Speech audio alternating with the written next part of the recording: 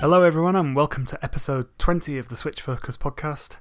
I'm your host Andy Corrigan and with me is Owlgirl Ginny Wu and Voxel King Andrew Brown. How are you guys? Yeah, everything's been fine. Great, now that Bayonetta's out, much better. So, yeah. Abdicating, how are you? I'm fine. I believe you went to see Black Panther. How was that? Pretty dang great. I have done nothing much but gaming, so let's get straight on to updates from last week. Nerd. So Andrew, you've been playing more Dragon Quest Builders? Yeah, I finished that Wednesday night or Tuesday night. I finished it. How was it? I said several times now that it was one of my favorite games of 2016. That remains so. Usually when I replay a game like that, I notice flaws or things I didn't like become more pronounced, and I like the game less. That didn't happen here.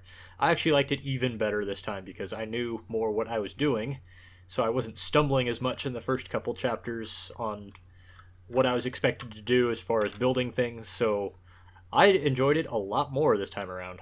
Yeah, now that I've finished the game, I'm focusing a lot more on the challenges and the Terra Incognita, because the Terra Incognita is the sandbox mode that you unlock when you finish Chapter 1, but the more you finish in Chapters 2, 3, and 4, the more stuff you unlock to do there, like you unlock extra islands that have new resources you can use to make cooler things on your main island.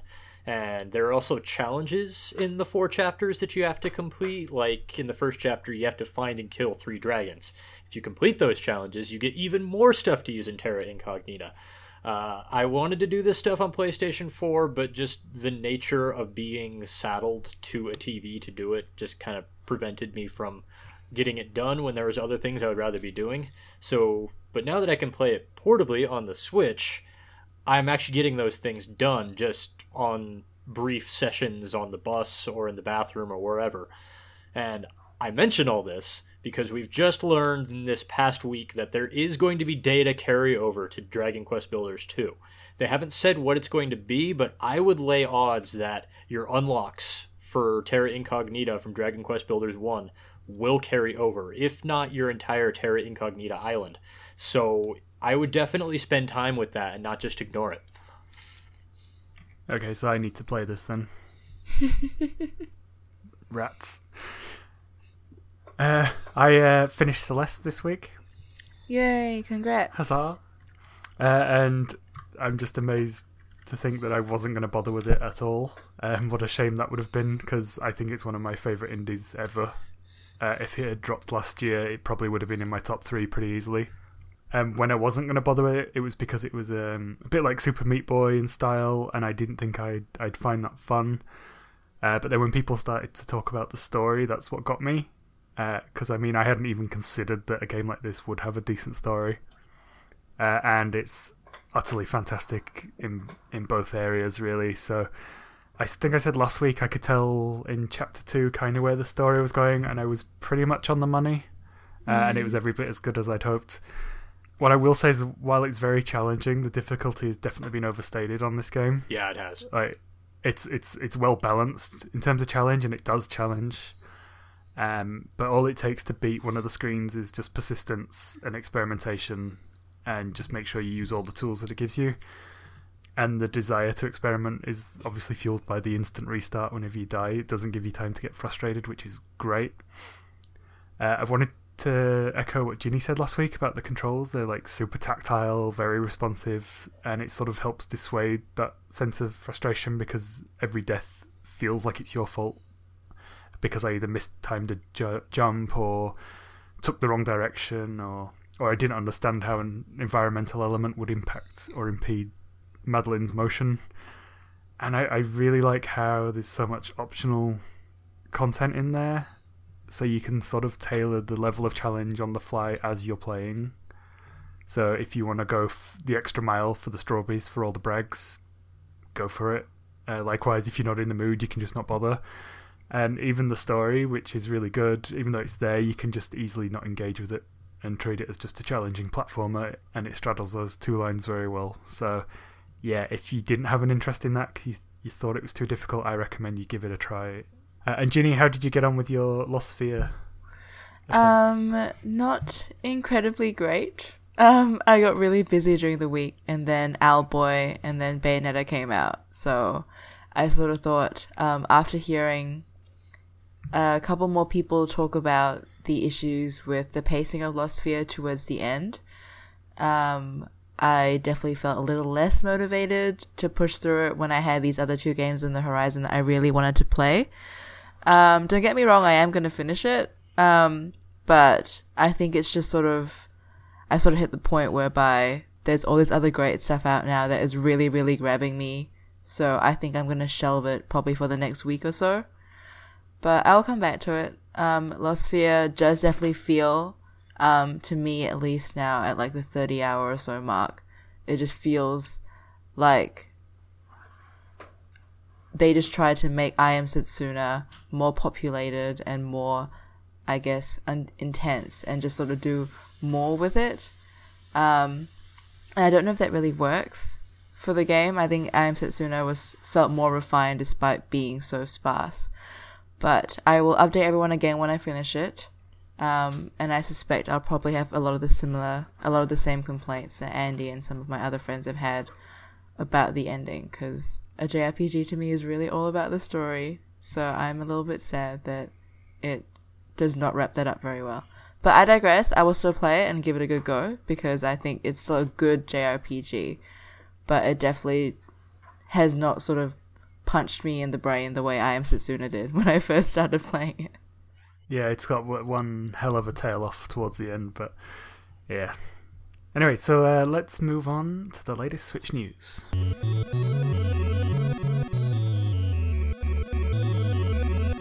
Okay, first up, it seems Capcom have had to explain the absence of Monster Hunter World on the Switch, which, if you look at Monster Hunter World, I think it's kind of obvious as to why it hasn't made it over. Oh, God. But we've got here a note about port begging in general. Do we think it's a good thing or a bad thing? I think there's good ways you can do it, and there's bad ways you can do it. Like, what prompted this discussion in the first place was I think Polygon had done a report on Capcom, quote-unquote, finally addressing why Monster Hunter World wasn't on Switch, when if you look at Monster Hunter World, it's pretty apparent why it wasn't on Switch, because a game of that size and of that graphical fidelity has been in production for years and years and years, probably before Capcom even knew the Switch existed, just for starters. And moving on from that, I don't think the Switch could run Monster Hunter World in the first place, no matter how much wizardry of the style of the Doom port that they've done. So people obnoxiously asking for the port is ridiculous, and what I said was I sympathize with Capcom here, because it's ridiculous people are asking for this in the first place, but they also could have headed this off at the pass if they had ported Double Cross outside of Japan, so that way there would be a Monster Hunter game on Switch. And somebody, I won't say who, kind of got on my case about port begging, which we have the hashtag on the show, hashtag port all the games, and I don't think we're being very obnoxious about it just in our community, but I'm sure I've seen it happen. Like my friend on Twitter, Ryan Brown, who is a UK games writer, whenever he mentions a new game is coming out that he has nothing to do with, he's just reporting that there's a game been announced, he gets people in his mention asking when the Switch port is coming out. It's like, he has nothing to do with that. He has no control over that. So I think it's okay to ask for ports. I think it's okay to let publishers and developers know that you want ports to happen. As I frequently remind 2K, I would like a Borderlands 2 port on Switch, please. But I think there are constructive ways you can do it, and not everybody is being constructive about it. I mean, your constructive way has been that you've done the box art for them already. Yeah. It took me all of 5 minutes to make that. Next up, we have the news that Darkest Dungeon has had a patch to fix the Crimson Court issues. Have you had a chance to try that, Andrew, or is that just on the back burner for now? I am so deep into my my game that doesn't have Crimson Courtyard activated, that I'm gonna wait until I do a replay on a harder difficulty to turn the Crimson Courtyard on. But if that turned you away from the game at all, that game-breaking bug at release, or if you are just interested in trying the Crimson Courtyard, it is now viable. Just keep in mind that what the Crimson Courtyard does is it adds more pressure onto your game file.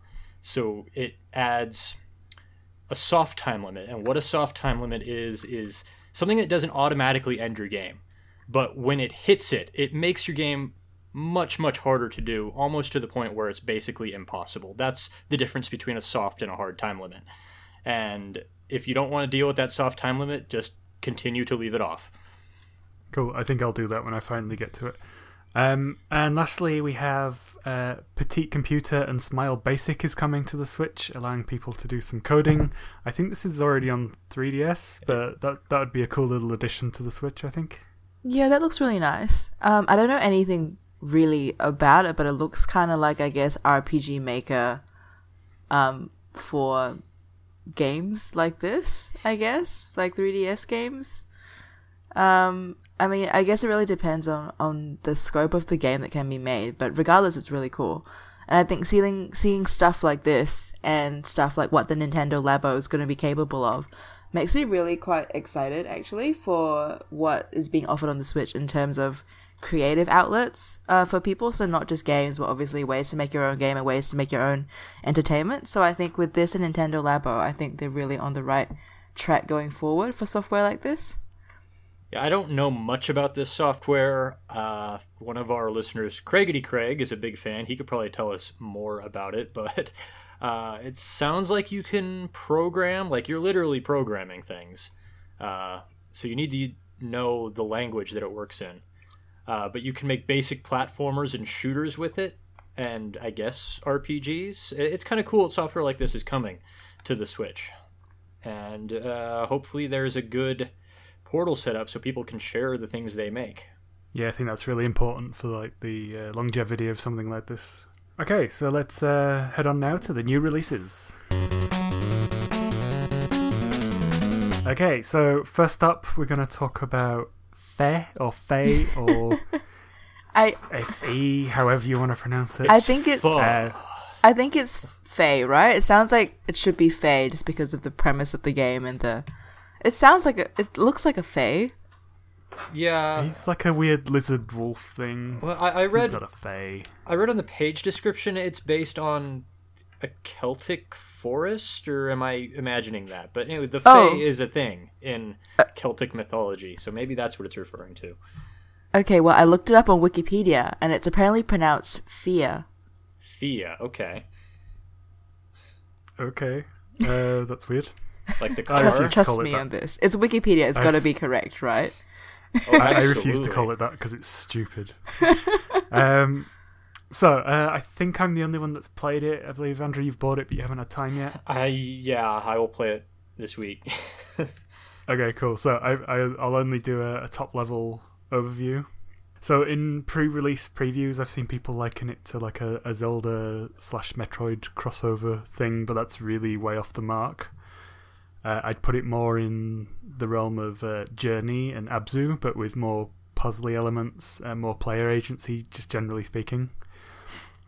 The visuals obviously evoke memories of those games too, so that might be part of the vibe that I'm getting with it. But basically the mechanics revolve around singing to creatures and wildlife to get them to assist or attack for you. So your character has no attacks themselves, you can't jump on things, you can't punch things, you can only communicate.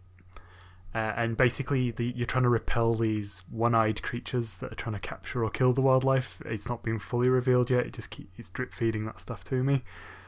And it's really cool, I'm really enjoying it so far.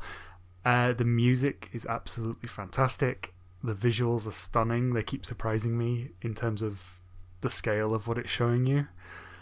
When you're trying to communicate with the wildlife, there's some really cool effects, like when you're communicating with one creature, the world sort of fades out and it's just you two. Like I say, it's just capturing this little moment in time of the communication between these two creatures, which is really awesome. There are a couple of niggles. So, when you play a PC game that's not been optimized for a pad, and you try and play it with the pad, and it feels really loose and a bit fidgety. It's a bit like that. It's got that sort of feel to it. So it feels a bit undercooked compared, when you're coming off the back of like Mario Odyssey or even a 2D platformer like Celeste. It just doesn't have that same responsiveness, which is a shame. Now I'm not sure how long it is. Like I asked on Twitter, and someone said it's a couple of hours, but I'm already at the couple of hours mark, and I think there's quite a bit left to go. So yeah, we'll see how that goes. I'm going to try and get this out before I carry on with Bayonetta, which we're going to talk about soon. Next up, we've got Owlboy. Ginny, you've been playing this one? Yeah, so either of you guys going to get Owlboy or play Owlboy or have played Owlboy? Fresh from being all buoyed up from Celeste, I thought I would take the risk and bought it. But it's on the backlog for the time being until the Bayonetta games are out of the way. Andrew, did you get it? I'm waiting for the physical version to come out in May. Of course. Well, in that case, I guess I will also give a little bit, more of a surface level reading of Owlboy, just because I think the story so far has been really cool and a little bit special. But basically, in Owlboy, you play an owl boy. I know, it's not rocket science. You literally play a boy owl. So, basically, long story short, you are a small owl child, and your character is mute. So, you can probably see where this is going. You are basically the one child in the village who gets bullied pretty much constantly by everyone and belittled by everyone, and everyone basically takes a huge crap on you all the time because you're mute and they make fun of you, which is awful. But it really sort of establishes you very early on as the underdog character, probably the most underdoggiest of all underdog characters, just because people are constantly on your case about how useless you are. But as you can predict, you have an encounter with a special entity, and you are tasked with basically saving your world. So, like every anime out there, you go through extreme hardship, and push past your shortcomings with the power of friendship. And I mean this quite literally, because as Owlboy, you are incredibly horrific at combat. You couldn't even fight a paper bag successfully. So what you do is you have friends, and your friends have guns, and your friends that have guns will help you fight things. So this is a game that is literally about defeating evil with the power of friendship, because you carry your friends around, using the power of flight, and they shoot things for you and they protect you. So the core, gameplay combat mechanic is alternating between stunning enemies momentarily by hitting them with your wings in owl form, picking your mates up, and then having them go berserk on the enemies with a shotgun or some sort of ammunition of your choice. So, in terms of the gameplay and the story, it sounds a bit like a crazy anime, because it is, a little bit. And I have heard some things about the plot line which also will encourage that comparison in the future. I will note this game was 10 years in the making when it did come out. So it definitely is a labor of love, and it feels that way. It looks incredibly beautiful. The music is also stunning. The way that the characters react to each other feels very organic. Like the main character often cowers in fear or looks surprised, and the exaggerated visual style really, really makes it, I think. Everything is 2D, but the graphics really, really pop. In a good way, not in like a texture pop-in way. But just to, sum up how I feel about it in terms of whether or not it's a good Switch port or a good Switch game, there are some hiccups in terms of a little bit of input lag when you're fighting, and there's lots of stuff on the screen at the same time. And my one gripe is that the controls really do not feel very intuitive. So for some context, you have a button that you have to press to fly, and you have a button that you have to press to get your companion to shoot things, and another button that you press to do things aerially. So those are the trigger buttons, and the aerial action buttons are the Y buttons. And having one trigger button for shooting and one trigger button for sort of executing these aerial maneuvers can get a little bit confusing just in the jump, because you need to use both the dual sticks to actually control the trajectory of what you're aiming at. So you're moving with one, you're kind of controlling your fire rate and your fire direction with the other, and sort of toggling these two triggers. It can get a bit much in boss fights, and when timing is important and crucial, it can be pretty much deadly.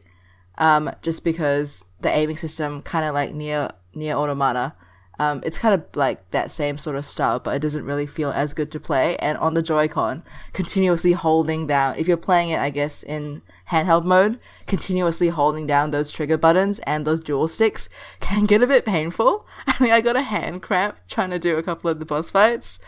But I guess if you're not playing in portable mode, that might not be as big of a problem for you. But if you are wanting to play Owlboy on the bus, do keep that in mind, that constantly having to have your fingers on the triggers and Y, X, A, and B, and the dual sticks will get a little bit frustrating.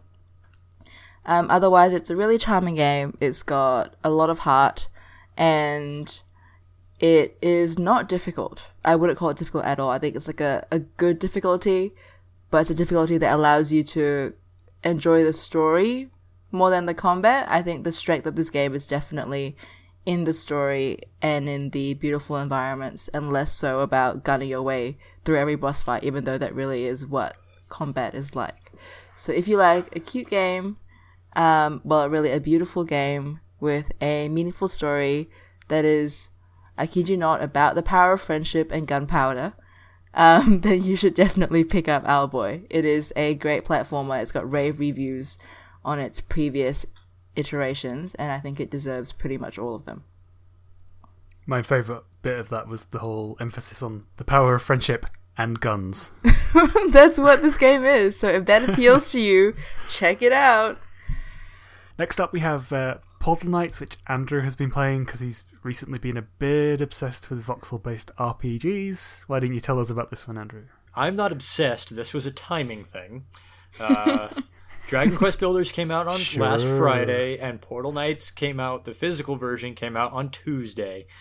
That is it. But if you put Minecraft and Portal Knights and Dragon Quest Builders on a spectrum, I think Minecraft would be on the far left, is like the pure sandbox game where all you really do is build things. Dragon Quest Builders is in the middle, where it's an RPG, but you are asked to construct certain things. And all the way the furthest away from Minecraft is Portal Knights, because it is a voxel builder game. But from what I've played of it, I wouldn't actually want to build anything in this game, because Ouch. It's played mostly in third person. And Dragon Quest Builders nailed construction in third person. This game did not. It's difficult to place squares in specific places, and when you do place it, there's not that real tactile feedback that Dragon Quest Builders gives you. Minecraft doesn't have tactile feedback either, but they still make it feel right somehow. So you can build buildings in Portal Knights. I just don't know why you'd want to, because all the environments you go to, it's already full of structures and buildings that have holes in them, which you could patch up if you want to, but I have not felt inclined or have felt it's necessary to do that. Because what Portal Knights is really taking those construction concepts of Minecraft and actually applying it to your character. Because in Minecraft, you dig up different levels of metal and you use it to build different tiers of weapons and armor to help you compete better.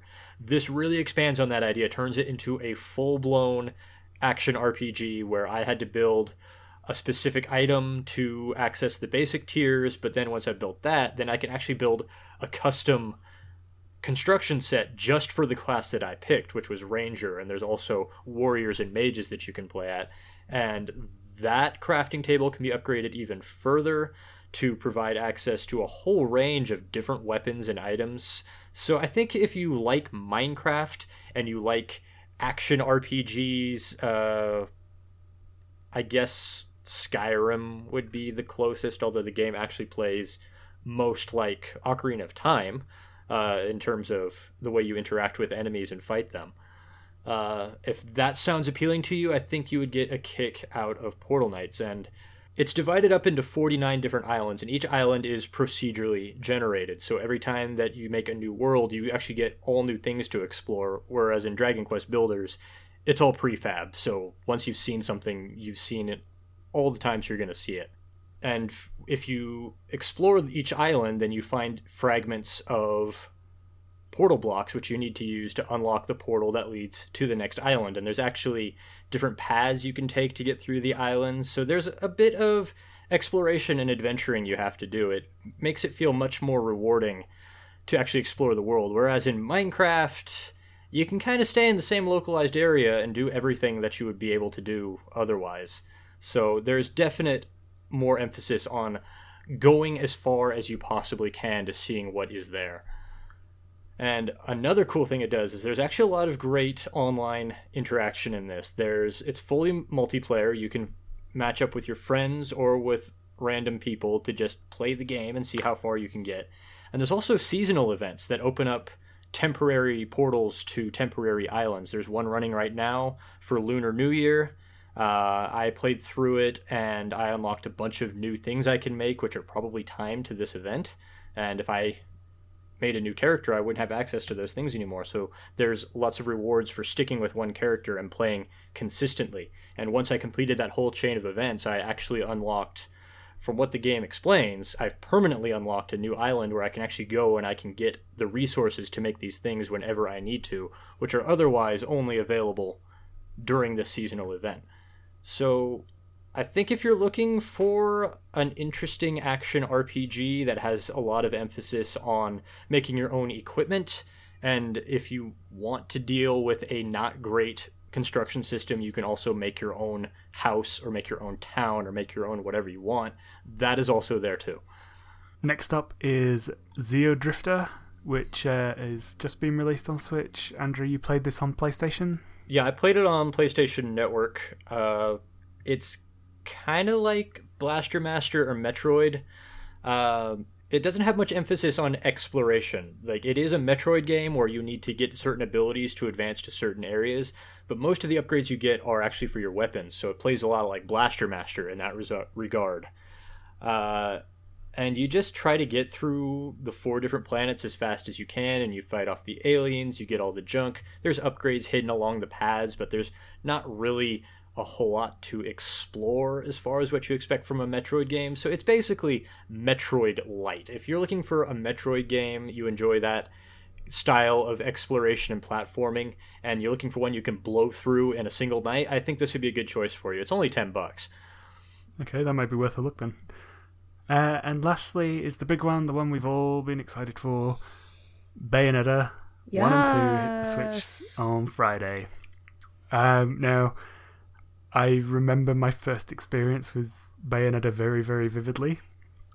That year I had started an independent video game website, this is myjoystick.com, and it was kind of still around the era where it seemed possible that a small site could make something of itself if everyone pulled in the same direction, and it was going really well at that point.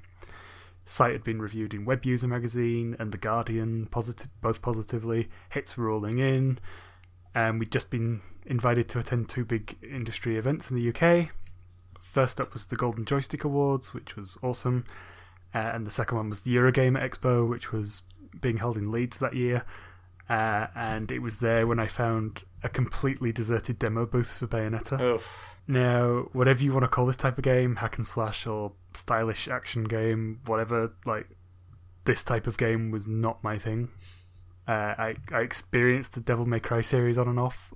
I hated similar games of its ilk, like God of War, which actually, in fact, that was God of War 3 was at the expo, as was Dante's Inferno by EA, which was like a shallow equivalent, really.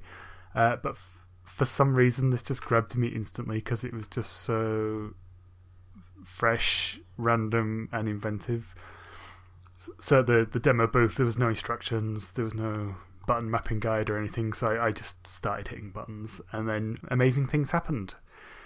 Bayonetta shot bullets from hands and feet. She hacked and slashed. Periodically, a giant hand made out of her hair would appear out of a portal and punch the guys. Suddenly, an Iron Maiden would appear and crush them in it. I was baffled, but it was just so much fun, and the combat was so tight that I was just completely enamored with it, and I pre-ordered it that very night. At the time, a friend of mine dismissed it as Devil May Cry with boobs, which is, not completely unfair. It is completely unfair. But it doesn't mean that it's not any less awesome.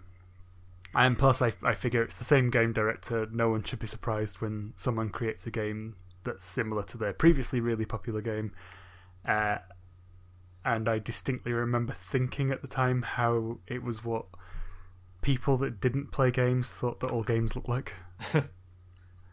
But regardless, I was absolutely hyped for it and played it day one, and I absolutely loved it. It was a game that changed my opinion on an entire genre.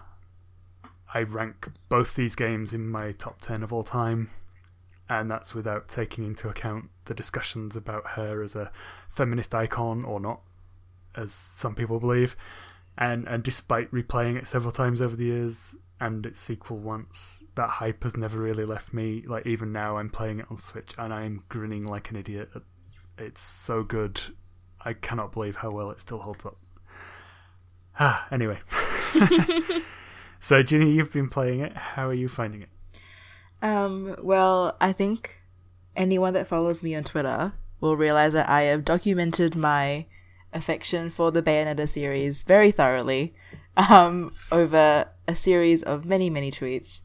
And so it's probably no surprise that my opinion of Bayonetta is ridiculously positive, I guess. Maybe not ridiculously, because I think the game is objectively a great game. But I think if for people that have not played Bayonetta in the past, and have always wondered what it's about and been curious about the fact that there's essentially a naked woman is fighting stuff with her hair, please just bite the bullet and buy it this time. It is amazing. I think everything from the combat to the cheesy dialogue to Bayonetta to the characters to the contained narrative that makes sense and is engaging enough as a combat side piece. It's just a good game.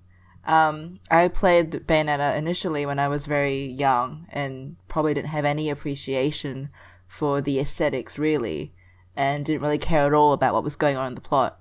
And revisiting the game as an adult who is now sentient and capable of critical thought, it still holds up. So just like Andy, I'm very pleased that Bayonetta has come to the Switch, and in particular very, very pleased with Bayonetta 2 as the game that I remember most vividly from my childhood.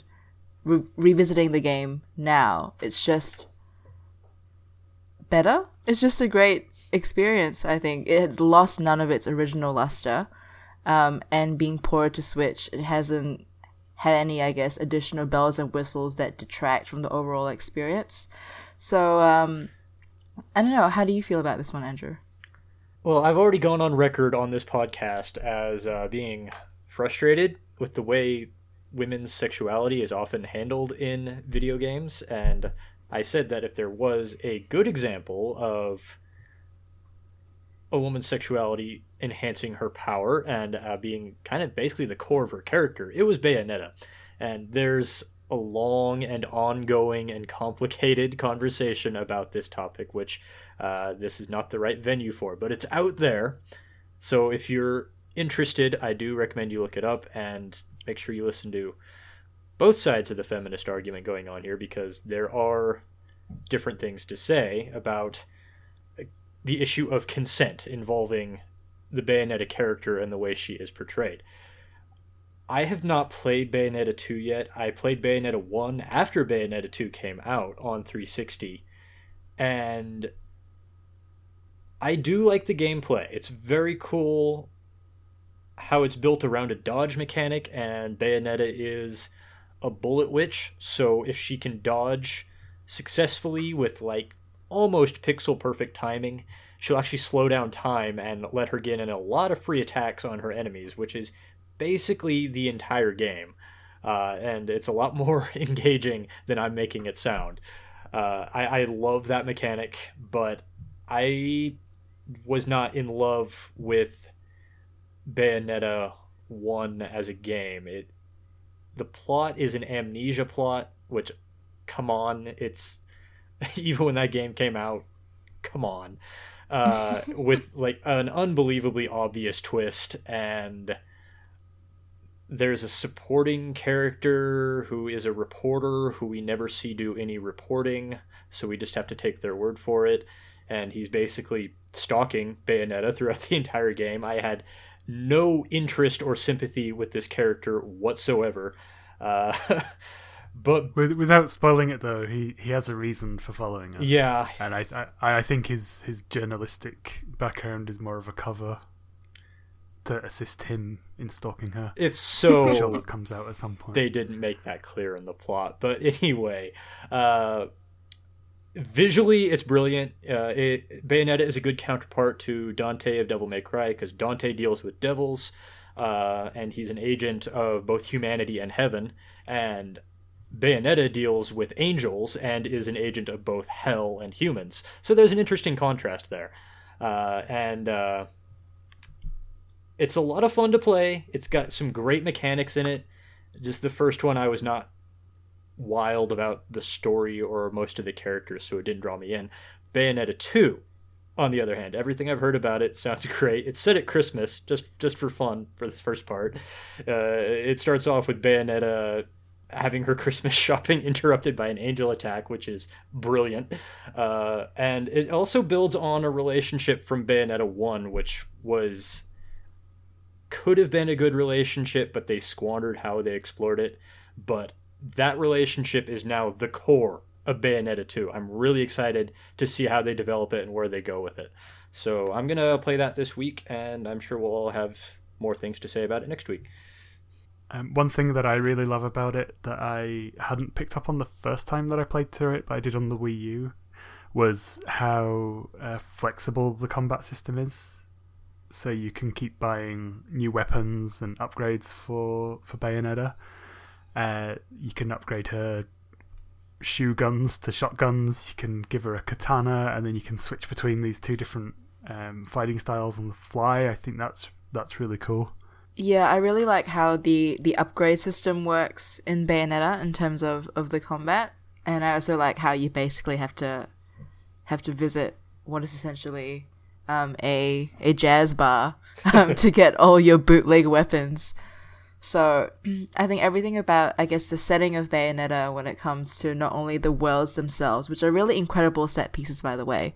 Like, I'm sure everyone by now has seen the trailer of Bayonetta fighting on top of a subway train or on an aeroplane, and just having all these huge things just completely destroy the environment and look incredibly lethal. And just Bayonetta's combat in general, I think, meshes really well with these really flashy set pieces because it's so dancer-like. Just everything about the game and the way that it's set, I think, is clearly created and has been conceived of in a way that highlights Bayonetta's strengths, whether that's her aesthetic strengths or her combat strengths. Every single place that you fight in just feels completely tailored to showing off what Bayonetta can do. So really, this is a game, I think, that really, really centers its protagonist in a way that a lot of games actually don't do. I think in Bayonetta, you feel less like you're thrown into the game and just having to save the world for some unknown reason, then you're being pushed around by some unknown force. I think in Bayonetta, in combat, and just in general, I suppose, the way that the environment and the camera is framed, you feel very, very firmly in control. And I think that is where I fall on the feminist side of the argument. I love that the game is centered so clearly on Bayonetta, and that she really is the focus and the driving force, and that gives her the most power and the most agency, I think. So that's what I love about Bayonetta 2 especially, is how it explores relationships between women and the power that has, and just the fact that you can really be this powerful witch if you want to be, and nothing is going to stop you. Yeah, I love her attitude in everything, because she's just like so in control. Like there's a bit I just got to, and another character throws a motorcycle at her, and she just sidesteps it nonchalantly and looks to the side as if like what. And there's something I love about the structure where how every time it introduces like a large enemy, it does it as a boss fight. And then they appear later as normal enemies, and they just keep building up this repertoire of bad guys to fight in that manner. That's really awesome. And some of the scale as well. Like there's a point in the first one where this large dragon head comes through a doorway and is snapping at you, and that's like a mini boss fight. And then suddenly the camera pulls back and it shows you that you've actually been fighting in the air as the dragon's lifted the room off the building, which is just it's brilliant. And I'm absolutely loving seeing newcomers to the series on Twitter just sort of falling in love with the madness of it all. It's so good, seriously. Yeah, I think my favorite part is just people kind of going ballistic about the way that the angels are designed. Like, obviously, traditionally, angels are always portrayed, wings, humanoid, often weirdly attractive for some reason. But I like the way that the seraphim look like, I guess, the traditional conception of them, which is, I think, like 1 million eyes and screaming mouths, and just, they look ridiculous, and they look incredibly alien and terrifying. And I really enjoy the aesthetic, and I think people that are new to the game might not have expected that coming into it when they thought, okay, hell, demons, angels, horn beings, and then guys with wings. But I think it really sort of flips that traditional conception of angelic aesthetics on its head. And that's one of the other appeals I think Bayonetta has, is what it does with that concept. Yeah, actually, I remember the first time I played it, I probably didn't even take in that she was fighting angels.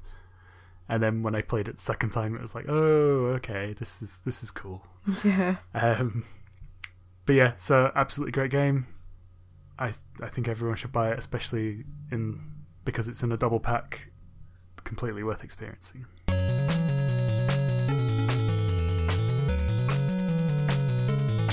Okay, folks. So what are we playing over the coming week? I think it's obvious for all of us, at least one of them anyway. Well, I am going to try to do What was it, Fia? Mm-hmm, Fia. Okay. I'm going to try to do a Fia in between Bayonetta 1 and 2, and there's actually 2 games coming out on the eShop this week I'm interested in. There's Joe Daver's Lone Wolf, which looks like an interesting hybrid between an adventure game and an action RPG. It's not entirely clear from the store page how that's going to work, but it looks really cool, so I'm going to try it. And there's also a new narrative game out called Old Man's Journey that I'm interested in trying. Yeah, Lone Wolf looks really interesting. It looks like it's based on a real game book. I can't justify buying it yet. For me, I'm going to get through Fae first. That's how I'm pronouncing it. I'm going to play Bayonetta, then I'm going to go to Night in the Woods, and then I'm going to play Bayonetta 2. That's not going to happen in 1 week, but I'm going to get through that structure. Slacker! That schedule as quickly as I can. What about you, Ginny? I am definitely going to be playing the Bayonettas, the Bayonetta collection. I'm going to aim to finish Owlboy, and I'm also going to crack back into Dragon Quest Builders. I kind of feel like having that free build mode would be nice in my downtime between slashing through hordes and hordes of angels. So yeah, I'll try and crack through that one, because I was really into it when it first came out, but sort of has died off a bit. And then if I have time for it, definitely Lost Sphere.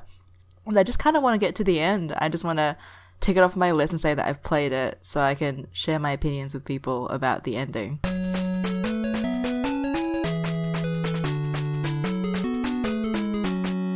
So thanks everyone for listening to this episode of Switch Focus Podcast. If you enjoyed the episode, please leave us a review on iTunes. It really helps to get us noticed.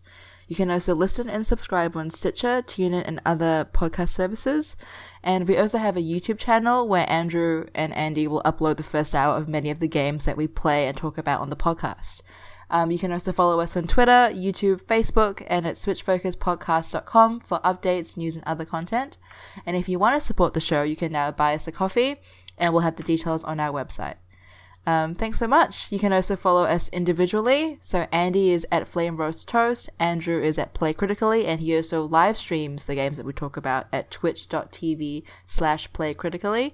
And I'm Ginny at Ginny Woes. We also have a Discord that we talk to our listeners in. And we love hearing everyone's thoughts about our episodes and also the games that we're all playing together. So we'll leave a link to that in the show notes, but please come by and check it out. We love to hang out with you.